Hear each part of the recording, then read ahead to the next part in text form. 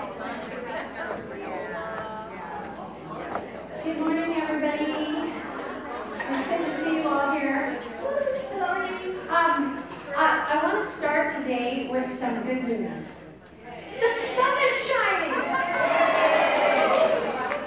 Yesterday, I think we were all ready to start building an ark. And some other good news. I don't know if you know this or not, but at the beginning of the year, the staff told us that we would not have the support that we had to make coffee, tea, and hot water. And so some of our ladies stepped into the gap and have been making the coffee, tea, and the hot water. And I would like Linda Bull and Mary to stand up over here. Yes, come on. Stand. All right, and Judy. Everybody's, and we're going to continue, especially Mary wanted to continue doing that, but she would like to put a little basket over there, and you can put money in it, or suggestions, or bring whatever kind of creamer. What other suggestions did you have, Mary? We're going to do nice creamers and things. Nice creamers and things. So in the future, when you get your coffee, if you want to throw a little money in, or if you have a suggestion of what you'd like, or you can bring it yourself. Anyway, so thank you for coming today. So we're just going to pretend we're in some tropical island, and you might have to even lower the shades. Whoa. Okay.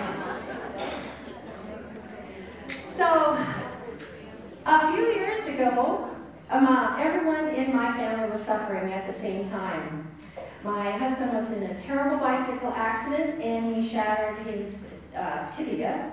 And this was the first week of September that this happened, and we had to wait till the end of May for his knee to be replaced, for him to heal. And so that was a long time of waiting. And I told a friend this, we're going to have to wait till May. And she said, oh, time always goes by so fast, you'll never notice it. And I thought to myself, oh, this woman has never suffered. Because time can go extremely and excruciatingly slow when you are suffering. So David was anointed by Samuel, and he was told he'd be king, but he had to wait for God's time. And 1 Samuel 26, our first chapter of today, is more of that waiting. In chapter 26, we see a waiting David who is a man after God's own heart. There, the shades are going down, ladies. Sorry, but even more, I think, Dan. Yeah, because we didn't bring our sunglasses to Bible study this morning, so we get too much sunshine. And so that's suffering, isn't it? All right, so David is waiting some more in chapter 26. And waiting in God's time is one of the hardest things that we are called to do. And the only way to live through waiting is moment by moment orienting yourself to God's time. Not only is David waiting, but his waiting includes more danger and more betrayal. In 1 Samuel so far, we have seen Hannah. She waited a long time for her son, who was Samuel. And then we have seen Samuel wait. And he waits and waits. He waits for Saul to repent. He never does. And then he anoints David, but he doesn't get to live to see him be king. And then last week, we had such a fun time learning about Abigail. And then we heard about her waiting.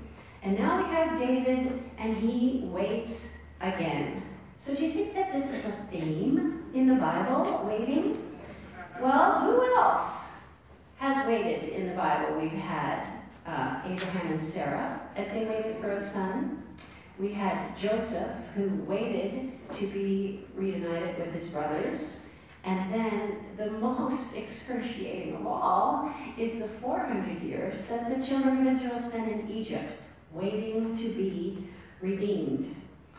I know a woman in this church, I can't mention her name because I didn't ask her permission, but she, ever since I have known her, which is about 10 years, she has been in an adult nursing facility.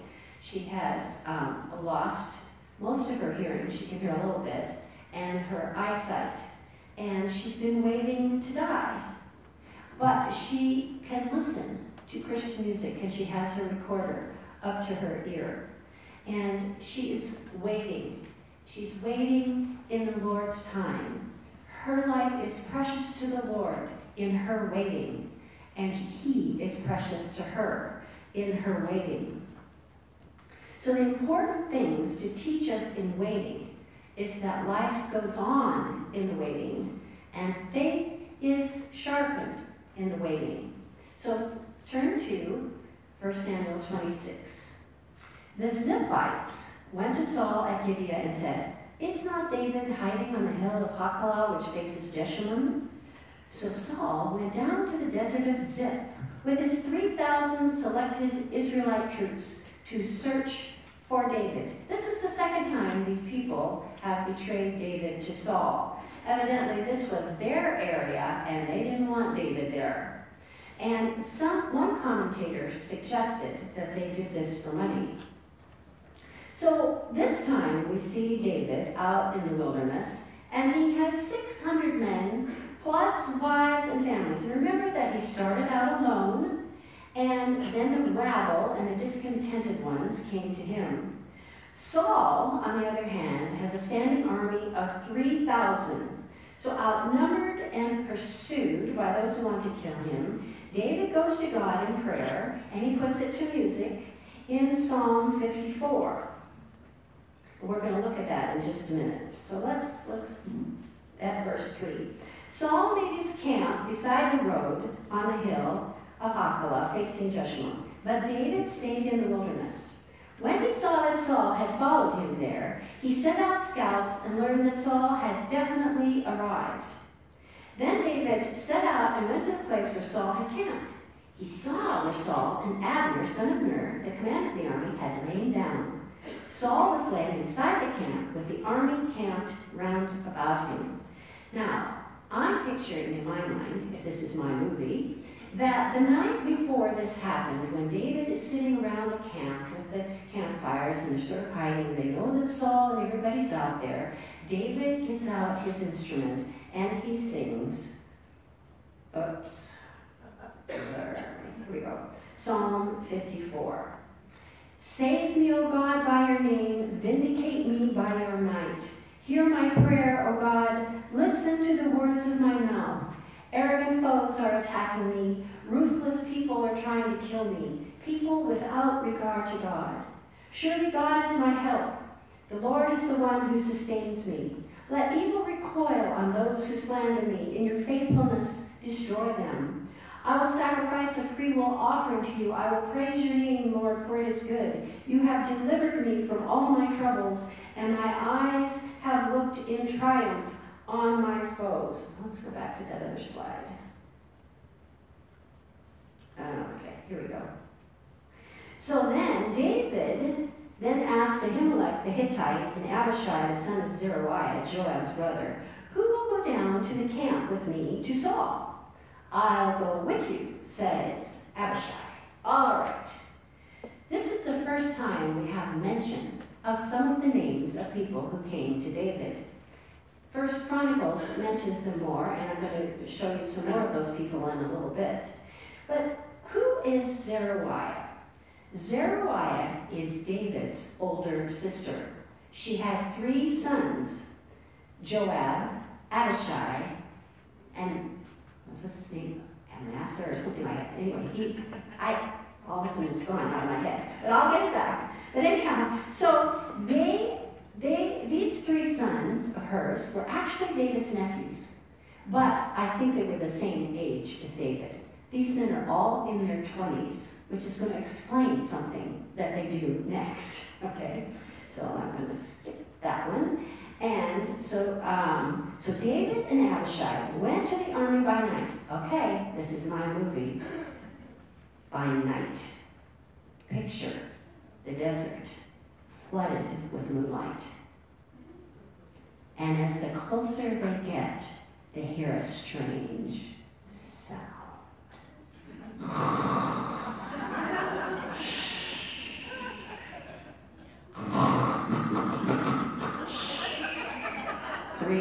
20,000 snoring men. There was Saul lying asleep inside the camp with his spear stuck in the ground near his head. Abner and his soldiers lying around him. Abishai said to David, today, God has delivered your enemy to your hands. I gotta stop laughing, David. He says, let me pin him to the ground with one thrust of my spear. I won't strike twice. Maybe Abishai is remembering what David sang the night before about God putting back on enemies the same thing they wanted to do to you. But he's kind of twisted the whole song a little bit, and David is going to set him straight. David said to Abishai, don't destroy him. Who can lay a hand on the Lord's anointed and be guiltless? David is going to wait for God's time, God's kingdom to come to him. As surely as the Lord lives, the Lord himself will strike him. Either his time will come and he will die, or you will go into battle and perish. But the Lord forbid that I should lay a hand on the Lord's anointed. So David is an extraordinary young man in his 20s who is not going to take advantage of someone who wants to kill him. He's going to wait. Now, in the last couple of weeks, I have had an occasion to try to encourage some friends who were waiting. And so I Googled waiting, and apparently Eugene Peterson tweets, because this is something he tweeted. Waiting in prayer is a disciplined refusal to act before God acts. Profound, right? So David is refusing to act before God acts. David took the spear and the water jug that were right beside Saul's head, and they slipped away. In my movie, they're laughing the whole way. Not a soul saw, not a soul knew. No one woke up. They all slept through the whole thing. A blanket of deep sleep from God had fallen on them. And this has been my prayer for myself. I love this, a blanket of deep sleep from God. So here's our new prayer, ladies. You can memorize this one. Oh God, may your blanket of your deep sleep fall on me. I don't know, if you wake up at 3 in the morning like I do, maybe this would resonate with you. Okay, so now they sneak off and they go up to the other side of the hill facing them, and when they finally stop laughing, David says, watch this, Abner. So David goes across to the opposite hill and stood far away in the top of the mountain, a safe distance between them, and he shouts across to the army. And Abner, son of Ner, hey, Abner, wake up! How long do I have to wait for you to wake up to answer me? Abner, who's calling? He finally wakes up. David, you're a man, aren't you? Why didn't you guard your lord the king? Someone came to destroy your lord the king. What you've done is not good.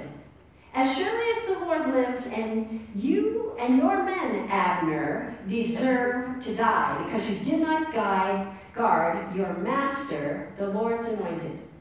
Look around you, Abner. Where's the king's spear? And where's the water jug near his head? By this time, Saul has woken up, and he says, is that your voice, David, my son? Yes, it is, my lord the king. Why is my lord pursuing his servant? What have I done, and what wrong am I guilty of? If God has stirred you up against me, then I gladly offer my life as a sacrifice. This is an echo from Psalm 54. But if it's men who have done it, let them be banished from God's presence. They have expelled me from my rightful place in God's heritage. Sneering, get out of here, get out of here. They don't want David around. But David longs to be back in his home. He longs to be back with the people he can worship with. But, he says to Saul, you're not getting rid of me that easily. You will not separate me from God in life or death. The absurdity, Saul. The king of Israel, obsessed with me, a single flea, he says, or a mere partridge out in the hills.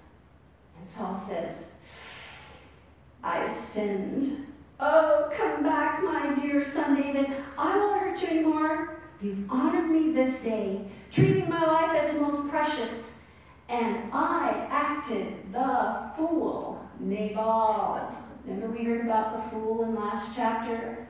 David has another fool on his hands. It's the king. But he didn't strike Nabal. God did. And God is going to strike Saul. And Saul says, I've acted the fool, a real dunce, a moral clown. And David says, see what I have here? The king's spear. This is the spear that Saul threw at David when he was playing his harp in the palace. I have it. I have your spear.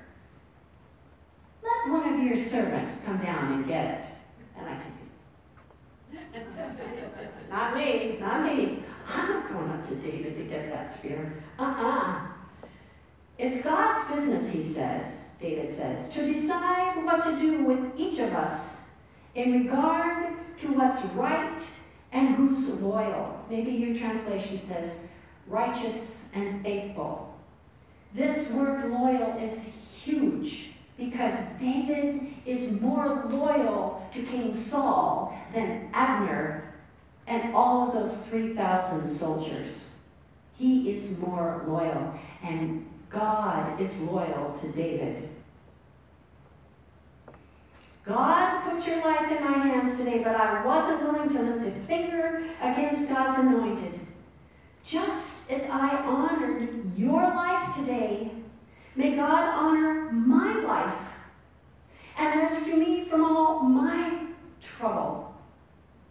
David has God on his side, and God, he is certain, is going to rescue him.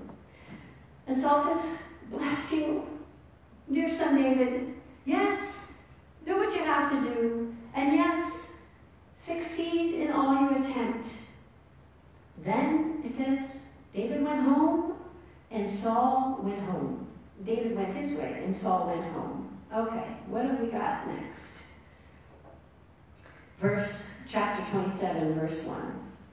But David thought to himself, one of these days I will be destroyed by the hand of Saul. The best thing to do is to escape to the land of the Philistines. Then Saul will give up searching for me anywhere in Israel, and I will slip out of his hand. So David and his 600 men with him left and went to Achish, son of Maoch, king of Gath. David and his men settled in Gath with Achish. Each man had his family with him. And David had his 2 wives, Ahinoam of Jezreel and Abigail of Carmel, the widow of Nabal. When Saul was told that David had fled to Gath, he no longer searched for him. So again, Saul hadn't told the truth when he said to David, I'll not lay a hand on you. He was going to search for him again. David was right to go into enemy territory. Now, those of you who know the 23rd Psalm know that one of the verses says, you have prepared a table before me in the presence of my enemies. And this is one of those times, because David is going to go into the camp of the Philistines and live there and prosper there. So, here's a little map of where he went, down to Ziklag. Then David said to Achish, if I have found favor in your eyes, let a place be assigned to me in one of the country towns, that I may live there. Why should your servant live in the royal city with you? So on that day, Achish gave him Ziklag, and it has belonged to the kings of Judah ever since. Now, when I told you about Abishai and Joab, and the other brother whose name I can't remember, I said that they are named in First Chronicles. So let's see if I have it here. Oh no, it's in First Chronicles 2. Asahel. Thank you. Okay. And so let's look at some of the mighty men in First Chronicles 12. These were men who came to David at Ziklag while he was banished from the presence of Saul, king of Kish. They were among the warriors who helped him in battle. They were armed with bows and were able to shoot arrows or sling stones right-handed or left-handed. They were relatives of Saul from the tribe of Benjamin. So already people are defecting. More and more people are coming to David. And then Chronicles, because it's Chronicles, goes on to name them all, which I'm not going to do. But then it lists some other people that came to David in verse 8. Some Gadites defected to David at his stronghold in the wilderness. They were brave warriors, ready for battle and able to handle the shield and spears. We have bows and arrows and rock throwers and shields and spears. Their faces were the faces of lions, and they were as swift as gazelles in the mountains. I love the writer of First Chronicles who these were some kind of men, and there were 11 of them, and they had faces like lions. I mean, don't you picture some sort of Celtic flying red hair and red beards and men in loincloths running through the mountains and ready to handle a shield and spear? Okay, so there were 11 of these men, and the text goes on to say, it was they who crossed the Jordan when it was overflowing all its banks, and they put to flight everyone living in the valleys to the east and to the west. So more and more men are coming to David every day. And then verse 22 of that, it says, day after day men came to help David until he had a great army like the army of God. And this made me think about you ladies. Because you have come and because you want to be armed to work in God's kingdom. You want to hear from God.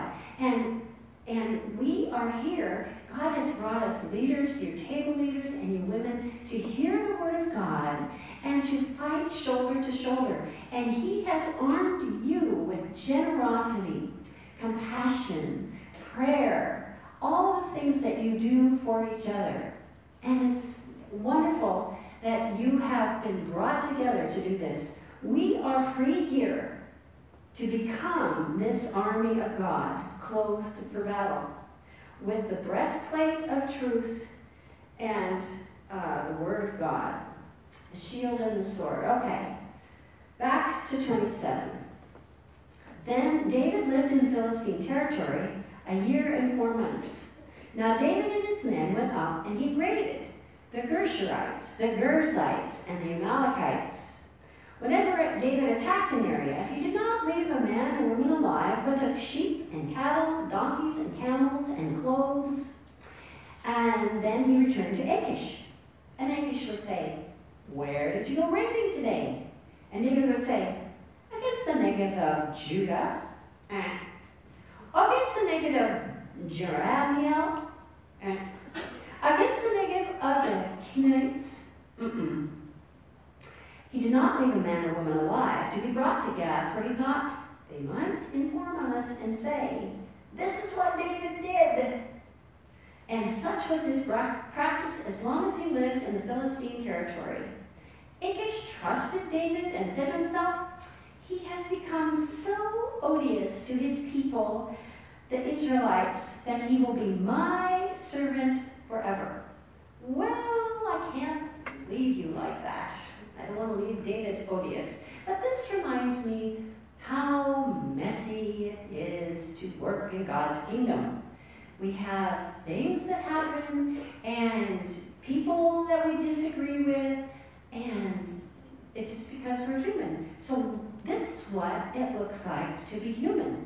And so when we set up our Women at the Well page, we described what we were going to do here this year. And one of the things about looking at 1st and 2nd Samuel is to find out what it is to be human in God's plan and to make God's story our story, and God makes our story into his story. So this is what it means to be human, and this is a quotation that we have on our website. This is what it looks like to be human beings. In the reading, as we submit our lives to what we read, we find that we are not being led to see God in our stories, but to see our stories in God's. God is the larger context and plot in which our stories find themselves. So this is where we find ourselves, our lives, in the bigger plot of God's story. So let's look quickly at Psalm 54. Because this is, I love to imagine David, now he's got more than 600 men with their families, wives and children, and he sings the songs that he's written to them. They all learn them, and they sing them together. Psalm 54 starts for the director of music with stringed instruments, a maskil of David when the Ziphites had gone to Saul and said, "Isn't David hiding among us?" Some men and other women translators of the Bible translate maskil, a song, a well-written song. So, verse 1, "Save me, O God, by your name. Vindicate me by your might." A few summers ago, I decided to read through the Psalms, and Tom Brewer loaned me a book. It's called Christ in the Psalms by Patrick Henry Reardon. I went and bought my own. And he says about this psalm,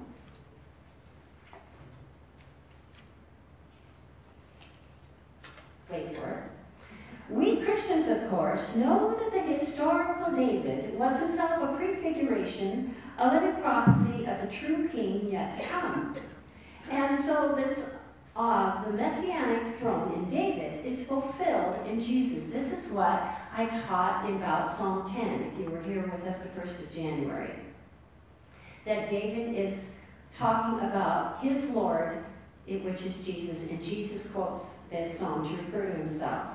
So we come to the Psalms completely with what Paul calls in 1 Corinthians, the mind of Christ. This is a psalm that Jesus probably prayed. Save me, O God, by your name. Vindicate me by your might. And this is also a psalm that we can pray. This is for you and for me. Now, it wouldn't take much to memorize this. Save me, O God, by your name. Vindicate me by your might.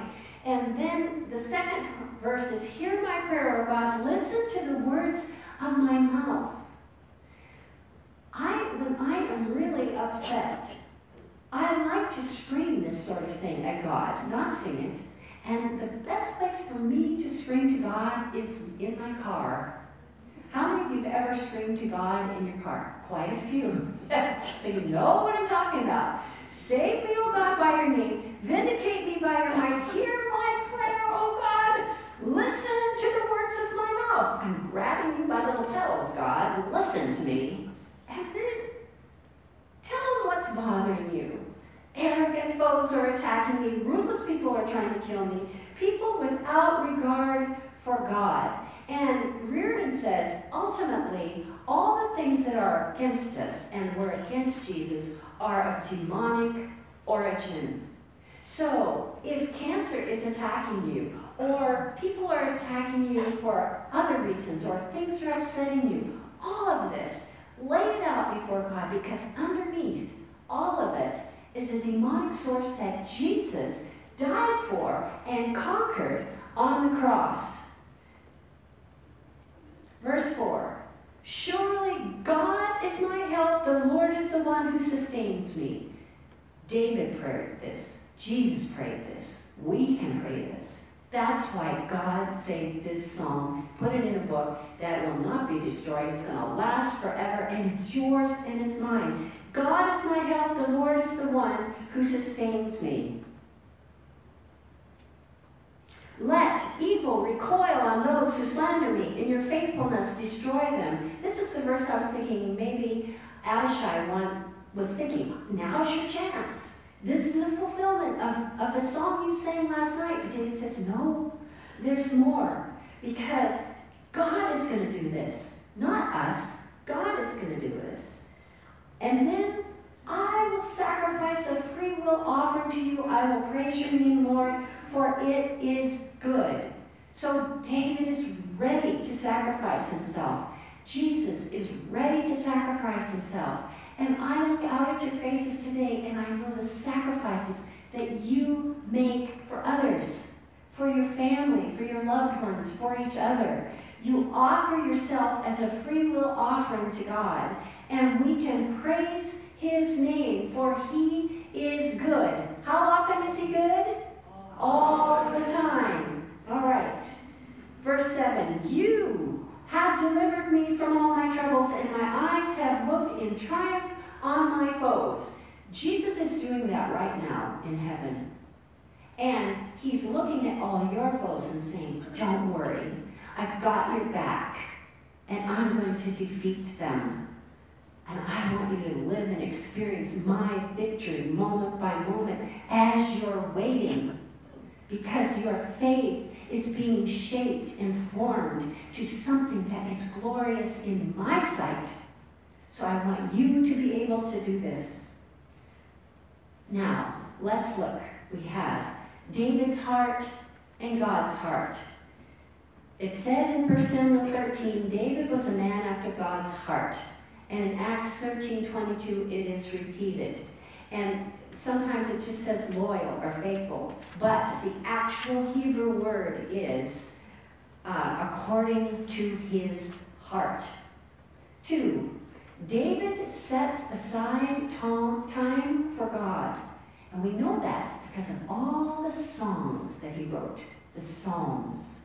So if you want to set time aside for God, there's a good place to start in the Psalms.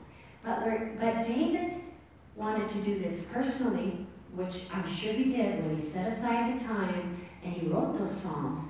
But also, they were to be sung in a community. We are to worship in a community and personally, to set aside that time to be brought together. David receives God's love for him. This, I think, with all of the prayer that I do for people. After church, I'm one of the group that prays for people, and we'll be up there at the 11 o'clock service afterwards, and the intervening prayer service, that ministry that I'm involved here at church. People receiving the love of God is one of the hardest things to do. They can't understand why God would love them. Or it's too spooky for them to think of God concentrating on them and loving them and being that close to them. But David shows us how to receive that love. And Paul echoes it in Romans 8 when he says, do you think anyone is able to derive a wedge between us and Christ's love for us? No way. Not trouble, not Saul, David. Nope, not trouble. Not hard times, not hatred, not hunger, not homelessness, not bullying threats, not backstabbing. Absolutely nothing can get between us and the love, because of the way that Jesus, our Lord, has embraced you. He wants to embrace you fully today. David is honest with God. In Psalm 22, he says, my God, why have you forsaken me? Jesus picks us up on the cross when he says, my God, why have you forsaken me? And you are invited to say the same thing to God. Why have you forsaken me? And God will answer you and vindicate you. And then David is a man after God's heart because he waits for God. 6, David lives in God's story, and God lives in David's story. Jesus says, I am the vine, you are the branches. When you are joined with me and I with you, the relation is intimate and organic. The harvest is sure to be abundant. My story in your story in my story. We are one. I am embracing you, and I will show you how to get through this trial, this waiting, whatever it is you're going through. So then, just in closing, I want to say, my heart, God's heart. So, a couple weekends ago, my children rented a house over in Leavenworth for the 3-day weekend because it was our 50th wedding anniversary. And all 11 of us were there. And we had a wonderful time talking about God's faithfulness to these 2 young kids. I was 20, my husband was 22 when we got married, and how God has been faithful to us in all of the things that happened in our lives. And we were able to talk about the good, the bad, and I guess the ugly, and all of that in sickness and in health, when we didn't have any money, when we had money, all these things over 50 years that God was faithful to us.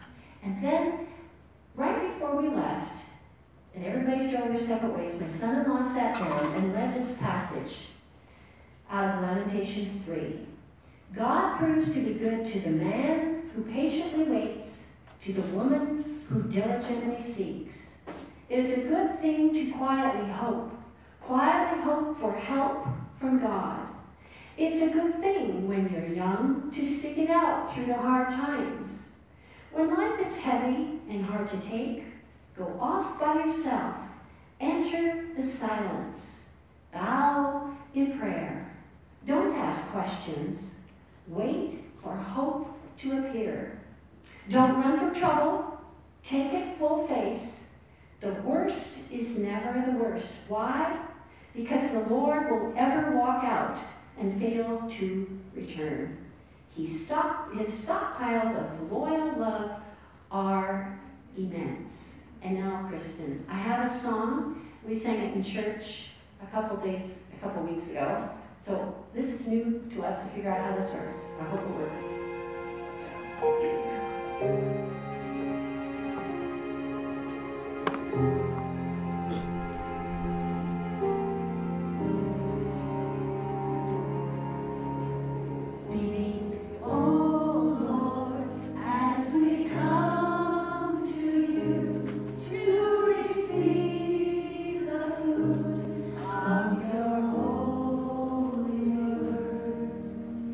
Take your